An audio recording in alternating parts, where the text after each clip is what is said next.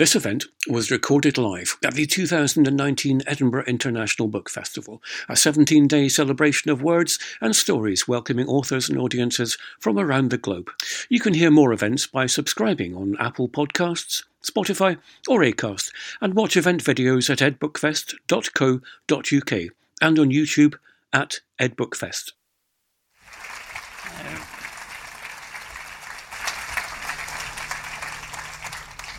Extra water on such a hot day.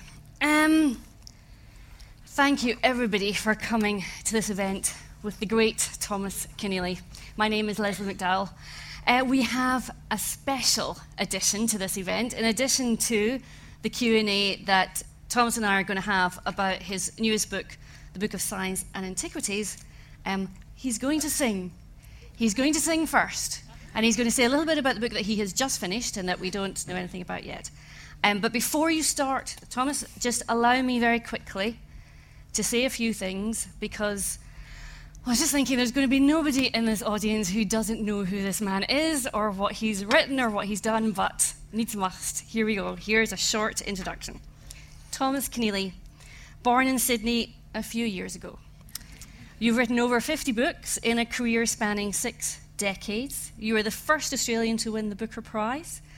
On your 4th nomination, I think, you'd been nominated 3 times before that, for Schindler's Ark, which of course was made into the film Schindler's List by Steven Spielberg later. He's won a host of literary awards throughout his career, as well as for TV scripts and Lifetime Achievement Awards. He's written about the American Civil War, World War I, World War II, about Australia's Irish ancestry, about its Aboriginal people. He's written about real-life unsung heroes and heroines, as well as the fictional ones. He is apparently, I think officially, Australia's national treasure. He is also ours, because you're going to say, before we talk about this book, and we'll discuss what this is about, you wanted to talk really about the connection with this city. Yes, indeed. The contribution of this city and of the Scots to Australia is illimitable, but of course our national song, Waltzing Matilda, is based on a Scots air that a poet called Banjo Patterson heard at the races in Warrnambool in the extreme south of Australia, and then took up to Queensland, travelled about 2,000 miles for love of a girl called Macpherson, and she put it to music. She reproduced the music of this air called Ye Bonny Woods of Craigiemuir. And it became, as she performed it in a pub in a godforsaken town called Winton after the races, they transmuted that into Waltzing Matilda, which is the unofficial anthem of Australia. And so that is one of the inheritances. And then, of course, it concerns a time of industrial trouble, about a shearer who runs into trouble with a squatter, which is our name for a large landowner. I say a shearer because in New Zealand it's pronounced here shearer as sharer, S-H-A-R-E-R, of sheep. And that's very much a New Zealand vice. New Zealand, where the men are men and the sheep are nervous. This man is a shearer. So he's a swagman. He carries his swag from station to station, shearing sheep.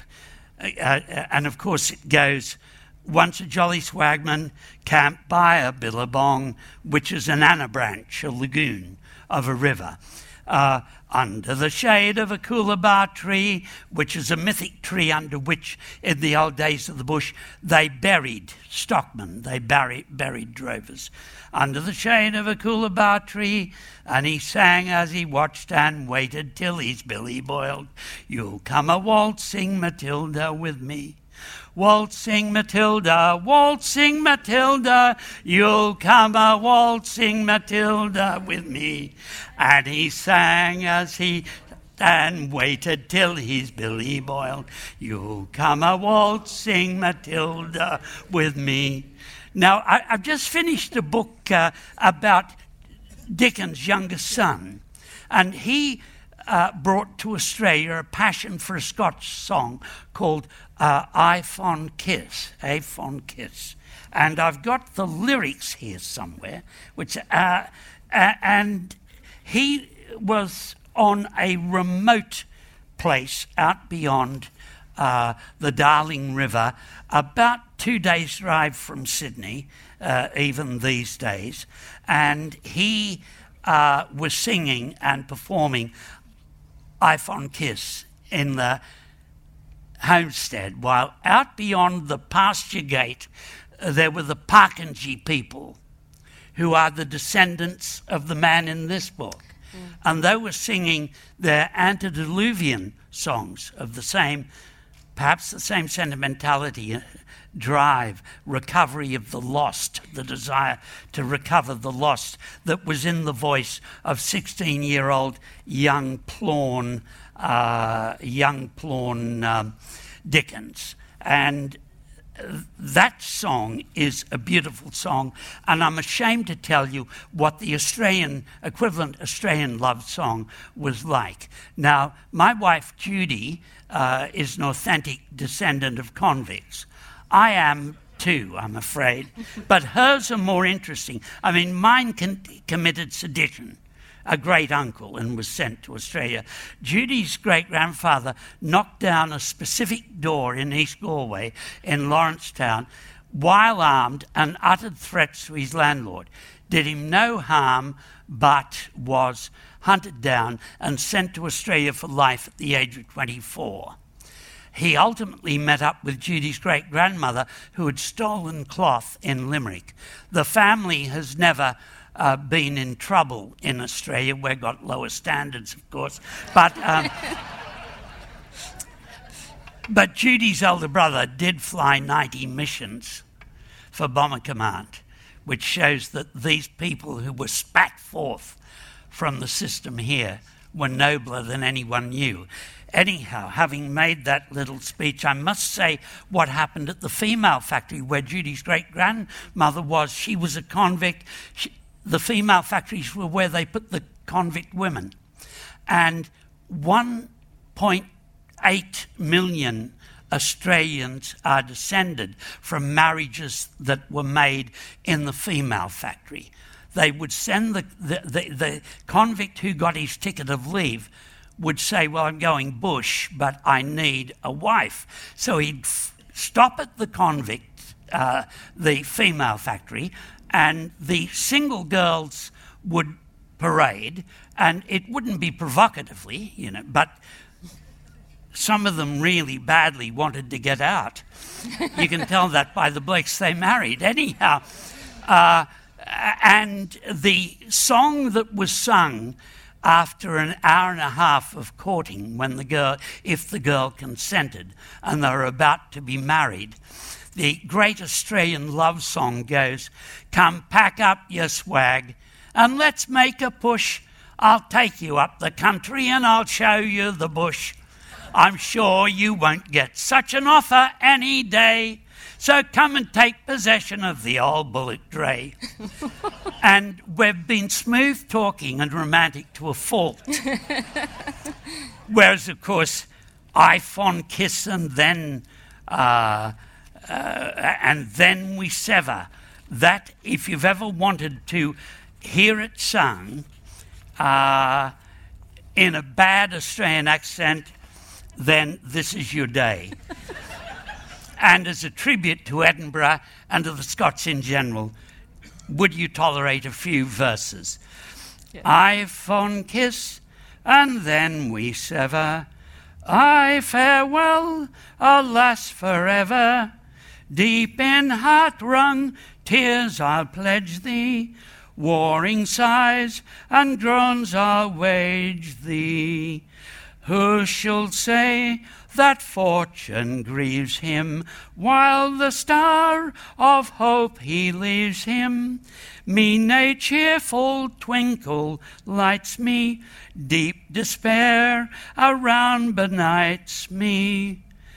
I'll ne'er blame my partial fancy. Nothing could resist my Nancy. You notice I couldn't do a Scots nothing there. Nothing. But to see her was to love her, love but her, and love forever.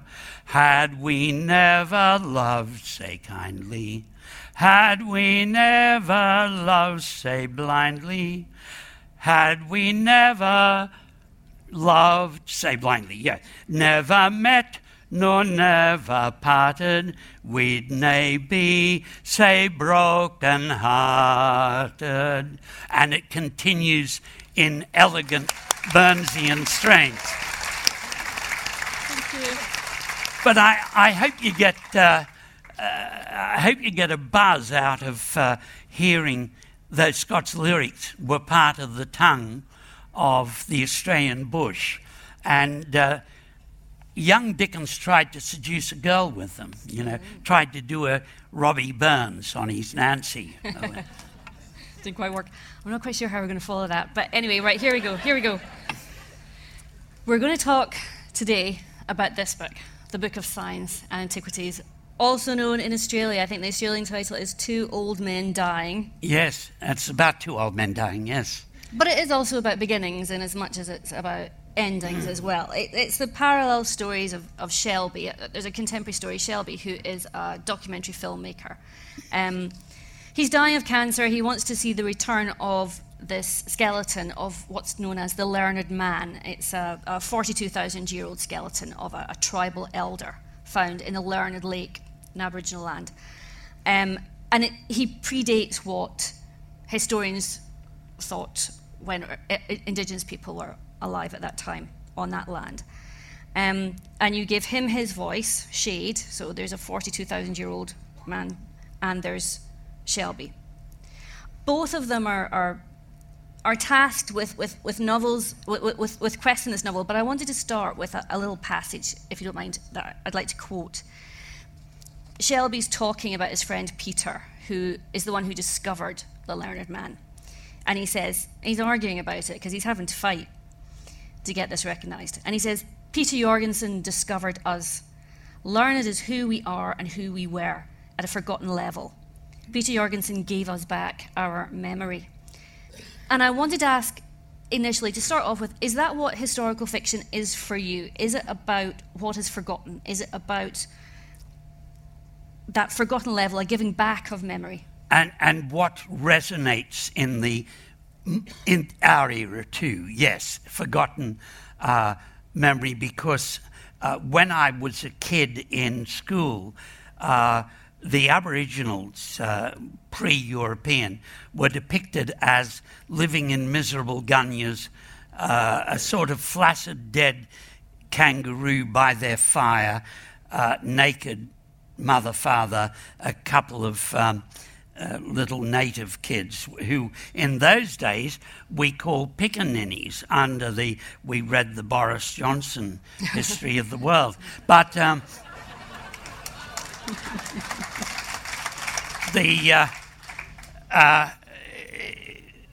the life of Homo sapiens in Australia was far richer than that. And would you like me to talk about the richness in which because Mungo is the man's real name. He's called Mungo Man. I called him Learned Man for the sake of fiction. He lived 42,000 years ago on a lake which was brimming at that stage of history. It was full of Murray cod, as they're called now.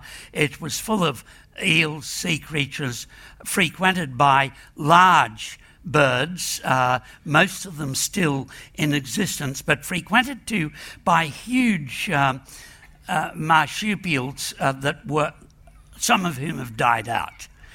A 2.5-ton wombat-like creature called the Diprotodon. It was vegetarian, it was very unfierce. It was great a great haunch of Diprotodon would feed an entire assembled tribe at a big seasonal feast. And then giant kangaroos, 9 feet high, 12 feet long lizards, and lizards are very good eating white meat, very good for you cholesterol-wise, etc. And therefore they lived in a world of plenty. And unlike the naked people, they weren't too dumb to know that kangaroo cloaks made very nice wear for the winter, therefore they were a Stone Age technology, but their life, I think, was more sophisticated than... I'm of Irish descent. I think the Irish and the Scots round about then, there might be an expert in the crowd who can tell us, round about 42,000 years ago, were in Central Asia, making their way with signs saying Edinburgh or bust. And I don't think our life was quite as benign and convenient as the lives of these people. And so I wanted to try to correct our view of the Aboriginals as hapless fringe dwellers, which I wanted to show a society that was ahead of our society at that time, and also say Mungo Man, if we see what he tells us, the antiquity of European occupation, Homo sapiens occupation of Australia, we can no longer despise the people who were there. So I see Mungo Man. There was even a bit of an apostolic impulse behind this. I think Mungo Man is the answer to racial tension in Australia, to racial mutual ignorance, that he's a reconciling figure, and that he is, in a sense, a prophet.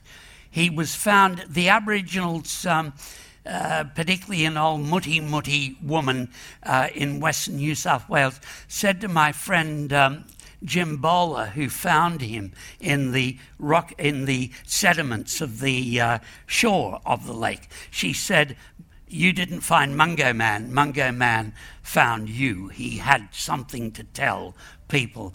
Our conservative politicians have no interest at all in someone who's 20 times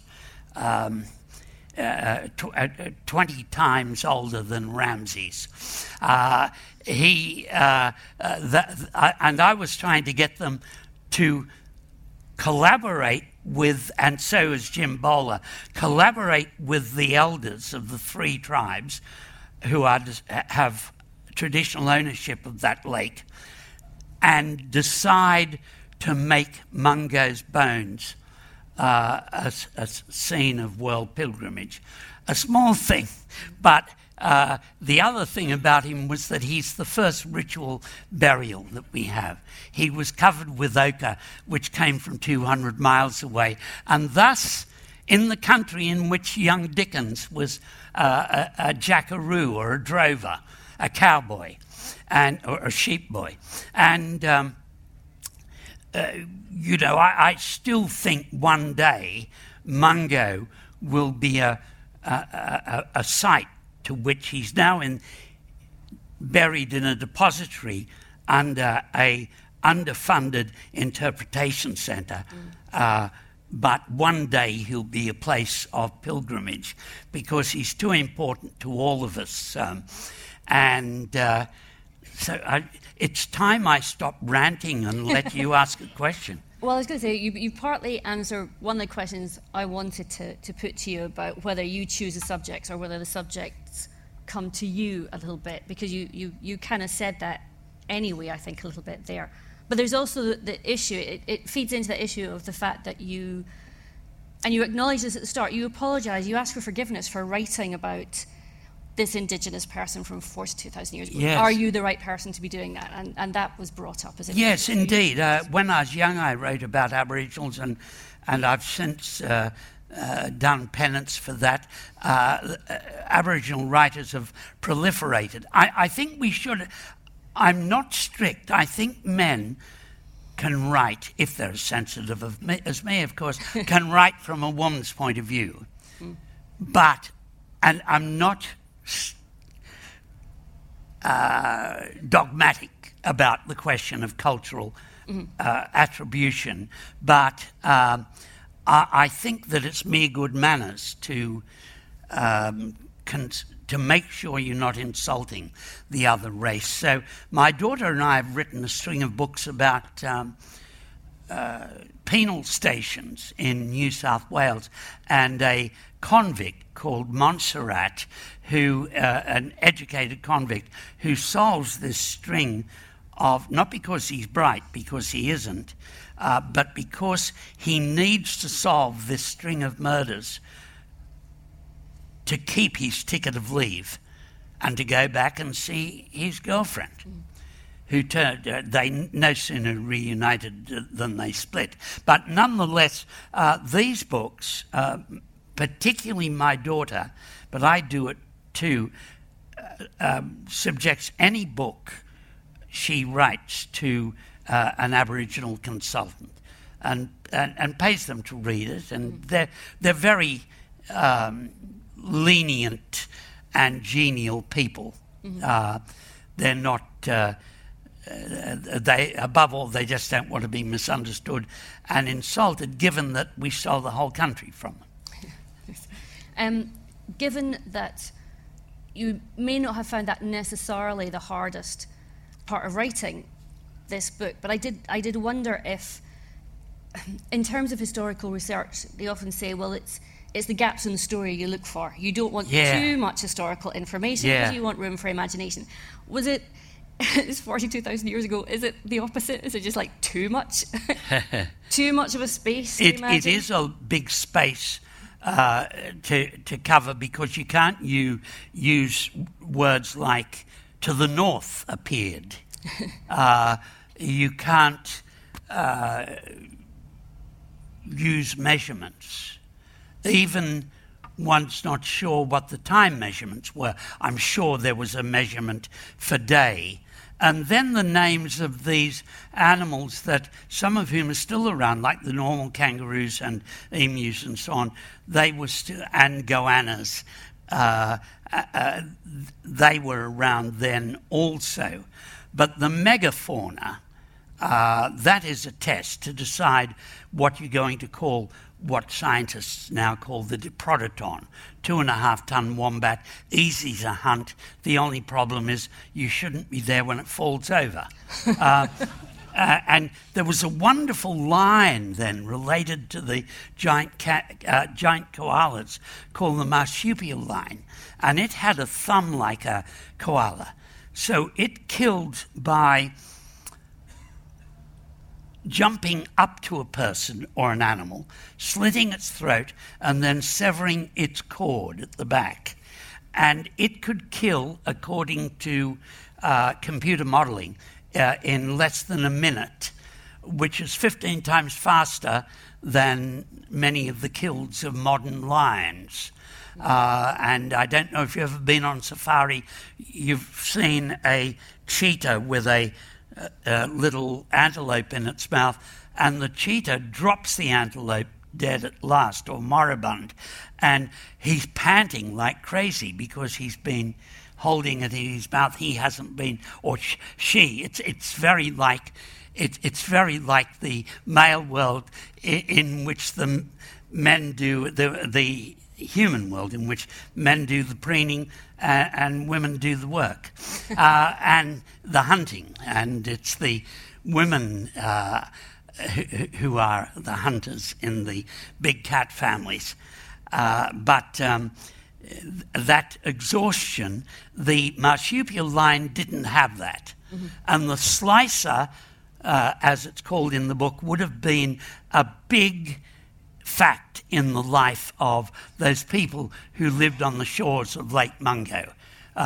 They would have been told, children would have been told, beware of the slicer, or they would have been told, if you see one called Mummy, or they would have been told, we'll feed you to the slicer if you're not a good boy. In spite of that, it's what I think this book has, which I think a lot of your historical fiction has, is there's an element of hope. It's interesting, I think, that you often pick sort of individuals who are faced with something overwhelming, whether it's the Holocaust, as in Schindler's List, or you've got World War II and Daughters of Mars, so on. And you have it here as well. You've got that basically life and death struggle every single day. I wondered if that was your kind of view of things generally, that you don't subscribe to a fatalistic view. You do subscribe to hope. You put an individual at the centre of something, and there's always a chance that they can just come from it. Yes.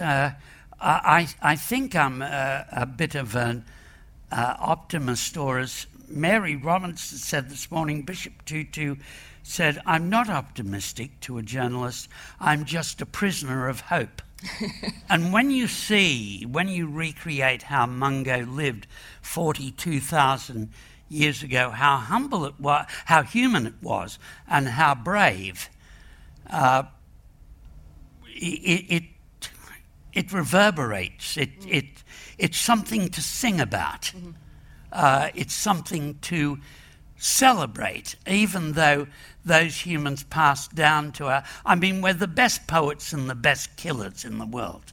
And that tension between being poets, the great singers of the animal world we are, and also we managed to make those megafauna extinct. Yeah. And therefore we're tougher than the slicer. We're tougher than the marsupial lion. Yeah, you always give your characters, I think, room to act. It's never that sort of Hardy-esque view of fate crushing them down. They always manage to. Even Shelby in here, he's dying, but even here, you give him a chance. You give both men actually a chance to kind of act. They're not completely. Shelby is it's interesting. Shelby, Shade, the old man, the 42,000-year-old man, has the law between him and his community. He carries around the lens through which he looks at everything, and it's the law, and it's what his hero ancestors tell him. Because in Aboriginal sleep, it is common to go to heaven and be given messages by your hero ancestor who made the earth you live on. And he is often a sleep traveller, Mungo man, or learned man as he is in this. And he's got the law between him, and even between him and his relationship with the hero ancestor. And then he... the other man, Shelby, the modern man, he has the lens between himself and the world. And in his life, he's always trying to figure out things like why the people of the Bering Strait, the Inuit and Yupik, have the same rights as Australian Aboriginals. When is there going to be another random burst of development in our brain which is going to go towards reconciling those two realities, the great singers of the earth and the great killers of the earth? Make the polarity not quite as extreme as it is. And so Shelby is, with his camera, he's not prepared to make the journey without a lens. And he's looking into these questions pole to pole to his dying day. And even when he's getting chemotherapy, he sees women come in, young women, with their hair in bandanas, or their lack of hair in bandanas. And he thinks of breast cancer and ovarian cancer and sends himself into that question. He dares to ask, he's a bit of a breasts man, which I don't think is punishable, really. And he wonders with admiration about breast cancer and the survival of love through mastectomy. And he says this is the great unwritten novel. It should be written by a woman who's been through it. Thinking, therefore, all the time. And he would probably make a documentary on that question if he had time. But he's dying of esophageal cancer. I wrote the book. I had a few esophageal tumours and they were fixed. And then I wrote the book and killed him with the operation for esophageal cancer. And no spoilers. And 3 months later, I found I had to have the same operation. And so thanks to Judy, who had every opportunity to knock me off and be a fancy-free woman, she nursed me so well that I was okay with that operation. But it is, you could imagine it killing someone who was weak because there's so much anaesthetic and so many, it's weird. You're as mad as a meat axe for about a month. But there's another correlation, I think, between you and the character Shelby in the novel, which is that he is this documentary filmmaker. He is a kind of seeker after the truth, if you like. Yes. He knows it's more complicated than that. He knows his Oscars for when he's in Vietnam. I think you are quite similar, or I wondered if you thought that you were quite similar. It seems to me that you are a writer of historical fiction who has that sort of journalist eye for the truth. You're after the truth of a story. Yes, I went to Eritrea during the war between Ethiopia and Eritrea, and I was really out of my depth. So then, for the experience of being out of my depth, I went back a number of times. But no, I don't know why I went back. But in any case, I was preceded there by a doctor who was actually born in New Zealand. And he was a great character. His name was Fred Hollows. He dressed like a plumber. He used to go out in the bush. He started a crusade for Aboriginal eye health. He thought it was disgraceful that the original Australians were subject to epidemic levels of cataract blindness. And then he applied his philosophy to the rest of the world, and he went to Eritrea and started there groups of health workers who went around performing the cataract operation. And when he was dying, he bullied the Australian government into putting up the money for an intraocular lens facility in Asmara. And that intraocular lens facility plays a part in this novel. But Shelby is a weak man like me, and he's led by prophets like Fred, who was called something else. But Fred used to boss me round, you know. You know, why don't you come up and write something real about eye health in the territory? He used to boss everyone round, including the doctors. He was a delightful bully, and he described himself as an anarchist syndicalist, and he was.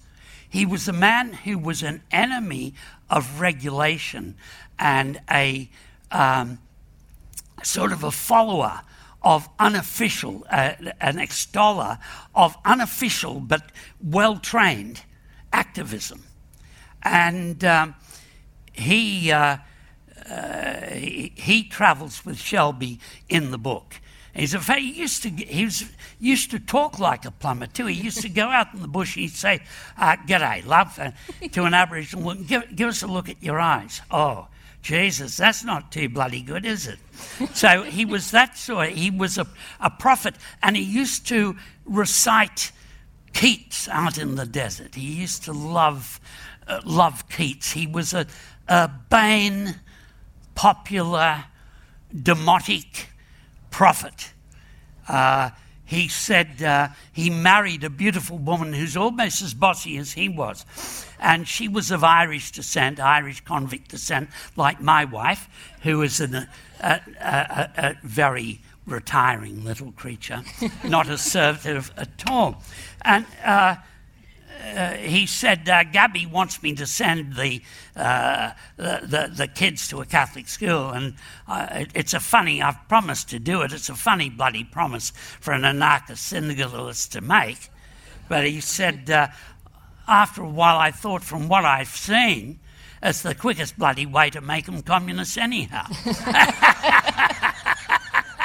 And so he's a character who had to be written, and he's in the book. And I was with him in Eritrea once when his hand-trained doctor went off. Massawa was captured down on the Red Sea from the Ethiopians, and this young man went off to do combat eye surgery. And when he got back to Arota, this hospital dug into the side of mountains in the Ethiopian highlands, when he got back, Fred ripped into him and uttered names, words that should perhaps go over university entrances.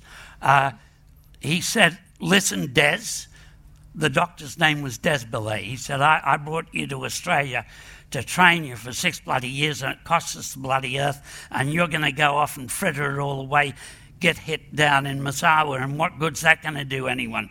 He said, any silly bugger can be Che bloody Guevara, but very few good eye surgeons exist. So you stick to your bloody last, mate.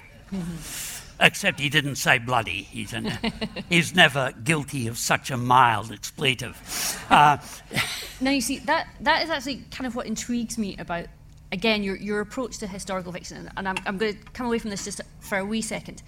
Because you were writing from the 60s on, you wrote through that period when historical fiction took on that postmodern view of the sort of, muddying the sources. It was hard, it's not one truth, it's multiple truths, and it's hard to establish what's really going on. You've got Gabriel Garcia Marquez, you've got writers like that throwing up this notion of history.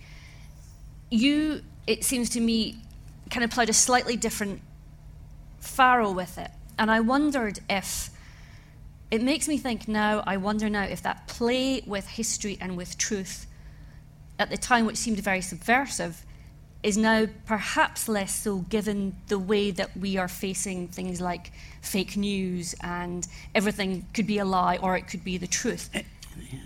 Sorry.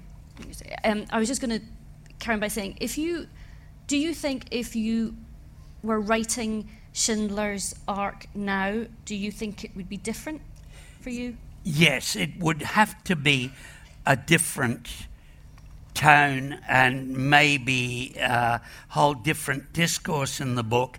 But the thing about Oscar was that he was a lens, an imaginable lens on a limited number of people, but he saw the Holocaust he saw every phase of the Holocaust because he was there. He was involved in the confiscation of apartments and businesses. He was involved in the Gentiles and Nazis taking over Jewish business. Then the detention of Jews in their own quarter. Then the use of them as cheap labour. The use of them in camps. The big camp was at Płaszów, and he built his own camp in the yards of his own factory within Krakow itself, so his people didn't have to be marched every day.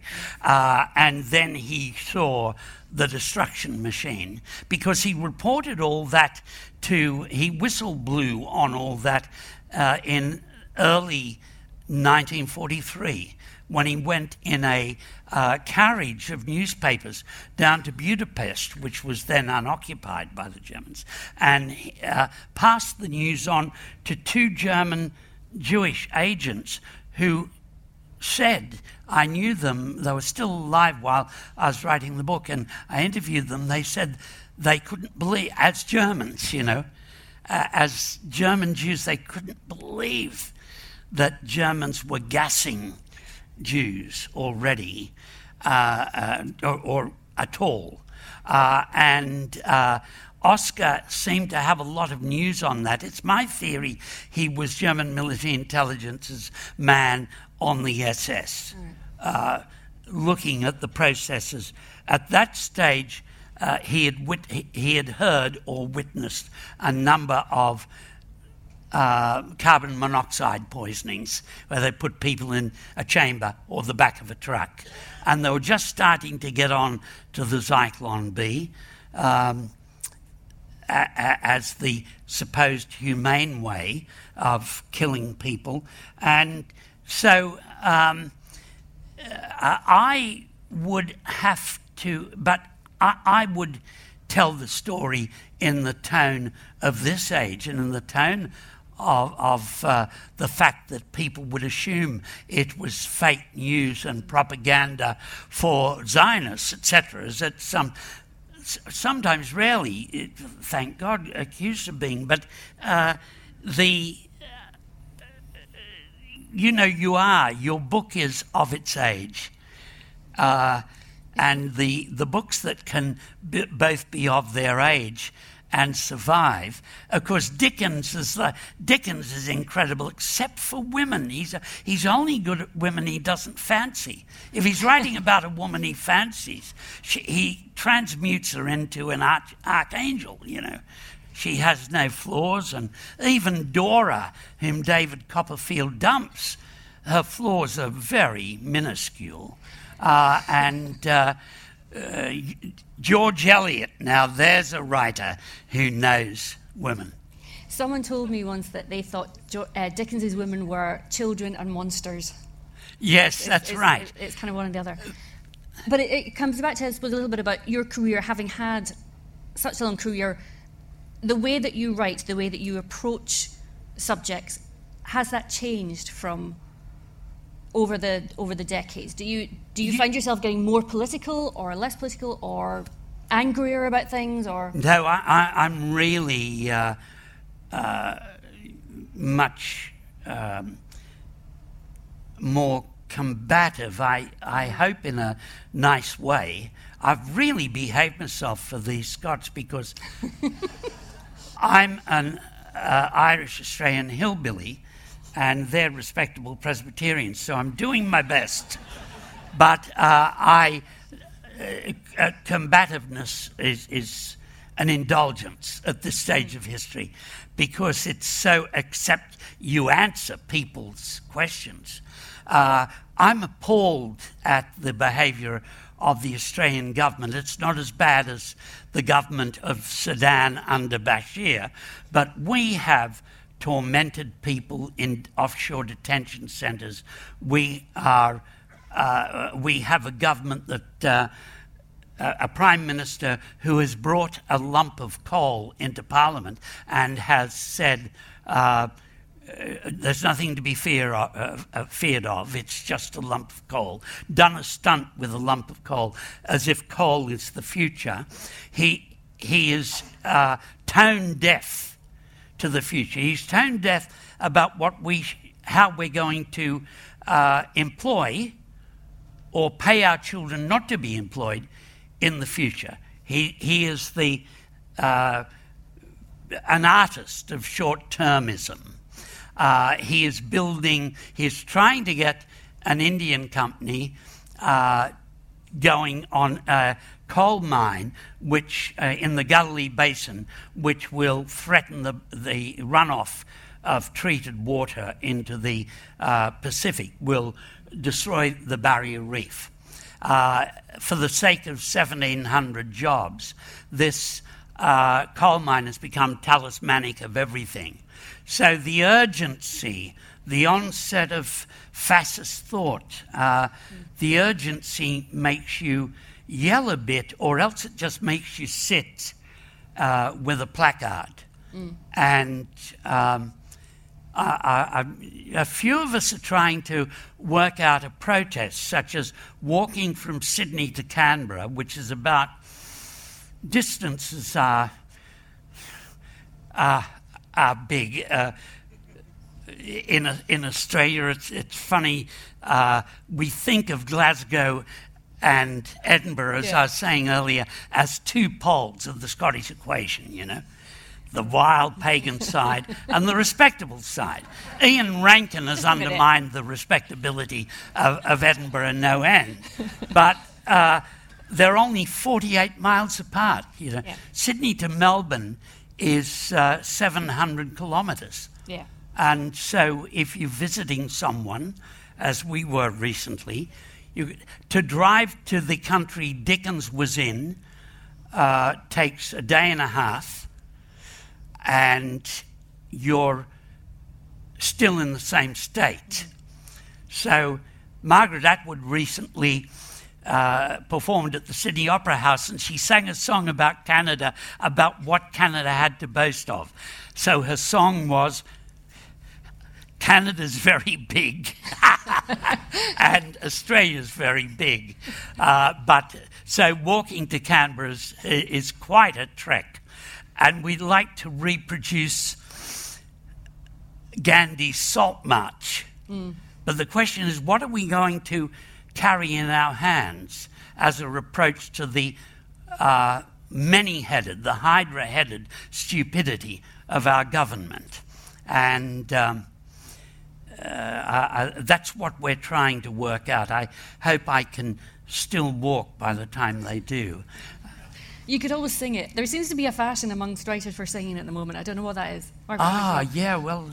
But we've got 10 minutes left, so I'm just going to turn it over quickly for any questions. Only 10 minutes left? I know. And I've been terrified all... I know. I could see you were just terrified to say a word. Does anybody have a question that they would like? If we can keep the questions quite short so we can get a few in, that would be great. Does anyone have a question for Thomas? There's one up there, yeah. Hey, Thomas, thanks so much. My grandmother grew up in Warrnambool, and we're all pure convict stock.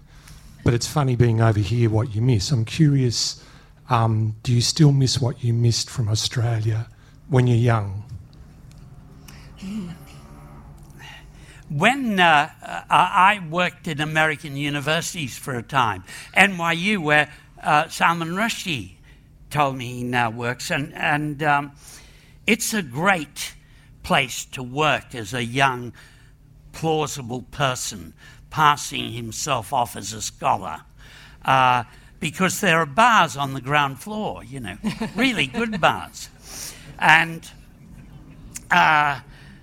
what I miss is, curiously, I've got half my grandfather's family in America and the other half in Australia.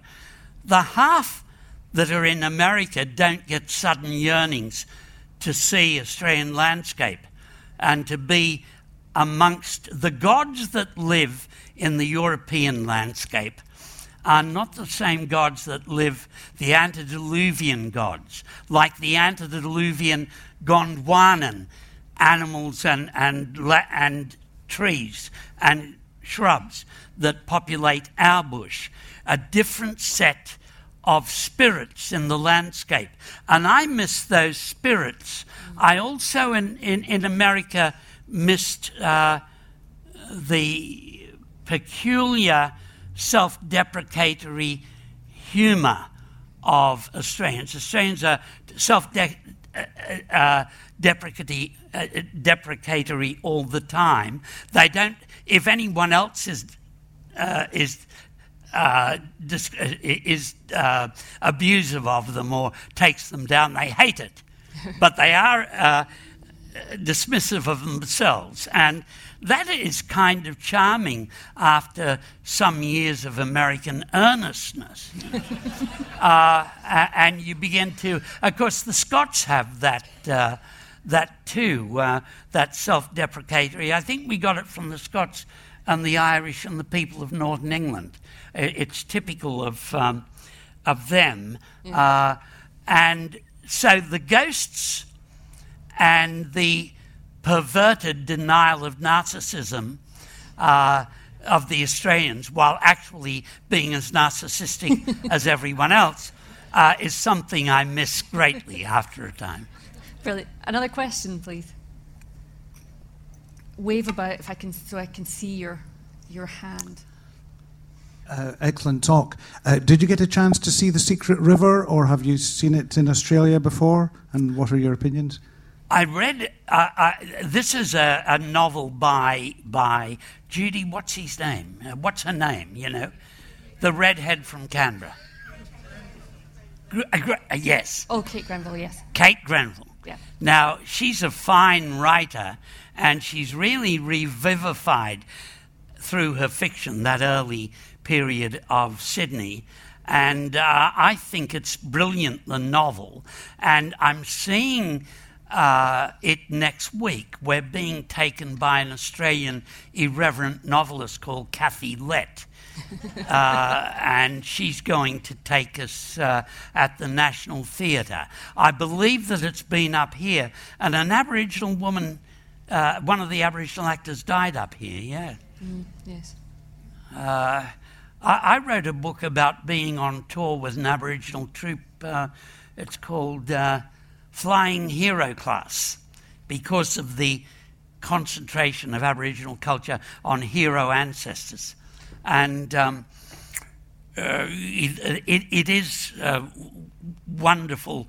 They do have a wonderful take on places like New York and Connecticut, where I was with them, and then on Edinburgh, because we white Australians were raised, particularly in my day and earlier days, to think of our culture as being up here. That's why we're so late to have our own literature. We could be batsmen. We're allowed to participate in foreign wars. We could be fast bowlers. We could doctor cricket balls with sandpaper. But the question was, could we be novelists? I forget where I was going now. About Kate Grenville? Kate Grenville is one of the efflorescences of coming to terms with our origins, because our origins are in two senses, two senses different from anyone else. Our European or our settler origins, in that in America you had the Pilgrim Fathers who were too good for England, too good for nearly anywhere, landing and sanctifying the earth and having Thanksgiving. In Australia, you had people who'd been exiled by the best judges in the country, and they were pre-fallen Adam and Eve. And that's very kinky. I love that. The fact they were pre-fallen. And so yeah, your sources with Kate. Yeah, Kate brings that, puts a new perception on that phenomenon. Her ancestor was was Solomon Wiseman, a convict, and he went up on the Hawkesbury to get away from the authorities and ran head on into this Aboriginal issue. And indeed, north of Sydney, Wiseman's Ferry is a famous beauty spot now, north of Sydney, the name of Solomon Wiseman. I know a fellow who's actually descended from the man on whom Fagin is based. Yes, in Tasmania. His home has now become a subway outlet. It's terrible what history will do to itself. I met a woman who once sat on James Joyce's knee. That's my There's a gentleman there with a question, yeah. As a child, I should say, she sat on his knee. Yes. I'm curious whether the film versions of Chant of Jimmy Blacksmith and Schindler's List, in any way, and particularly given the great success that both of those films had, did that alter your relationship to the original stories that you wrote? Would you like to talk about that? Well, no, insofar as Fred Schepisi, a man who's made a lot of good films, an Italian-Irish Melburnian, and the man who famously put his arm round Meryl Streep to give her direction and said, "Well, Meryl, you old tart, what I want you to do," or and so on. I knew from working with Fred and other directors in the 1970s that the directors, I only learned it gradually, but I knew it by the time Fred made The Chant of Jimmy Blacksmith. They look upon a book not as a gift they must make a comic book of. They look upon it entirely as a springboard. They also don't have the economies of narration that novelists have. Far greater elbow room for narration, and therefore they have to find one thread amongst all the threads and follow it from beginning to end. And I became aware, therefore, in the 70s that the director doesn't feel any more duty to the original text than a diver to the diving board.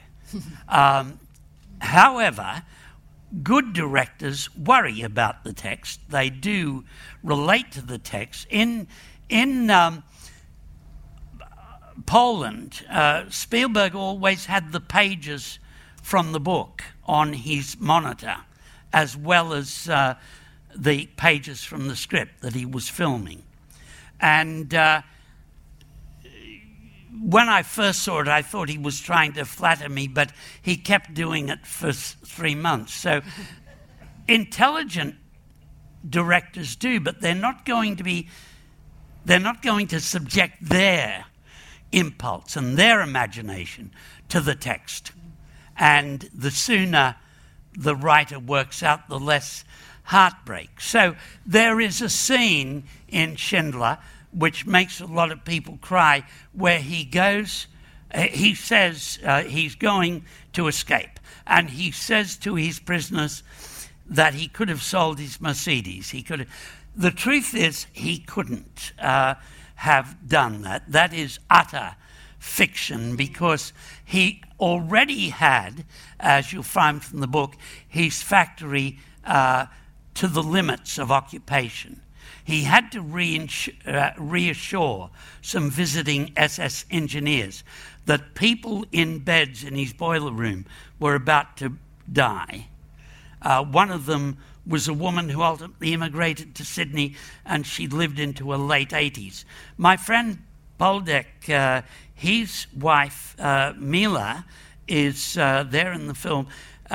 She's living, going to be 97 this year. And she survived a bout of sickness that began in Auschwitz and ended in Schindler's factory. There was nowhere else for these girls, and they were only girls, to survive in the Reich.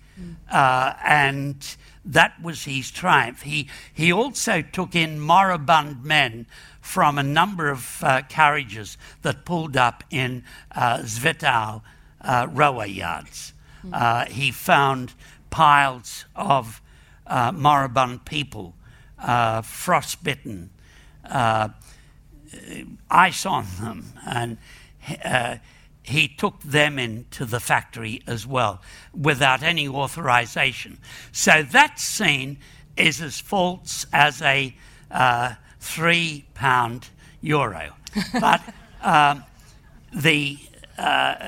there is, I suppose, a kind of poetic truth to it. Yeah. So they're not going to let the literalness of the script get in the way of the narrative convenience. Yeah, exactly. I really, really don't want to have to stop you, but I'm going to get thrown out. So we do actually have to stop there. Thomas is going to be next door in the signing tent, where you are perfectly free to ask him questions, obviously, by his book. And talk to him about whatever you like. He'd be happy to talk to you. And I just want to say, if you please thank him for this. It's been wonderful. Thank you so much. Young. Thank you. Thank you. I'll take you through. Okay. Thank you for listening. Find out more about the book festival at edbookfest.co.uk and keep up to date on events, booking information and more by following us on Facebook, Twitter and Instagram. Just search at @EdBookFest. The Edinburgh International Book Festival takes place every August in Charlotte Square Gardens.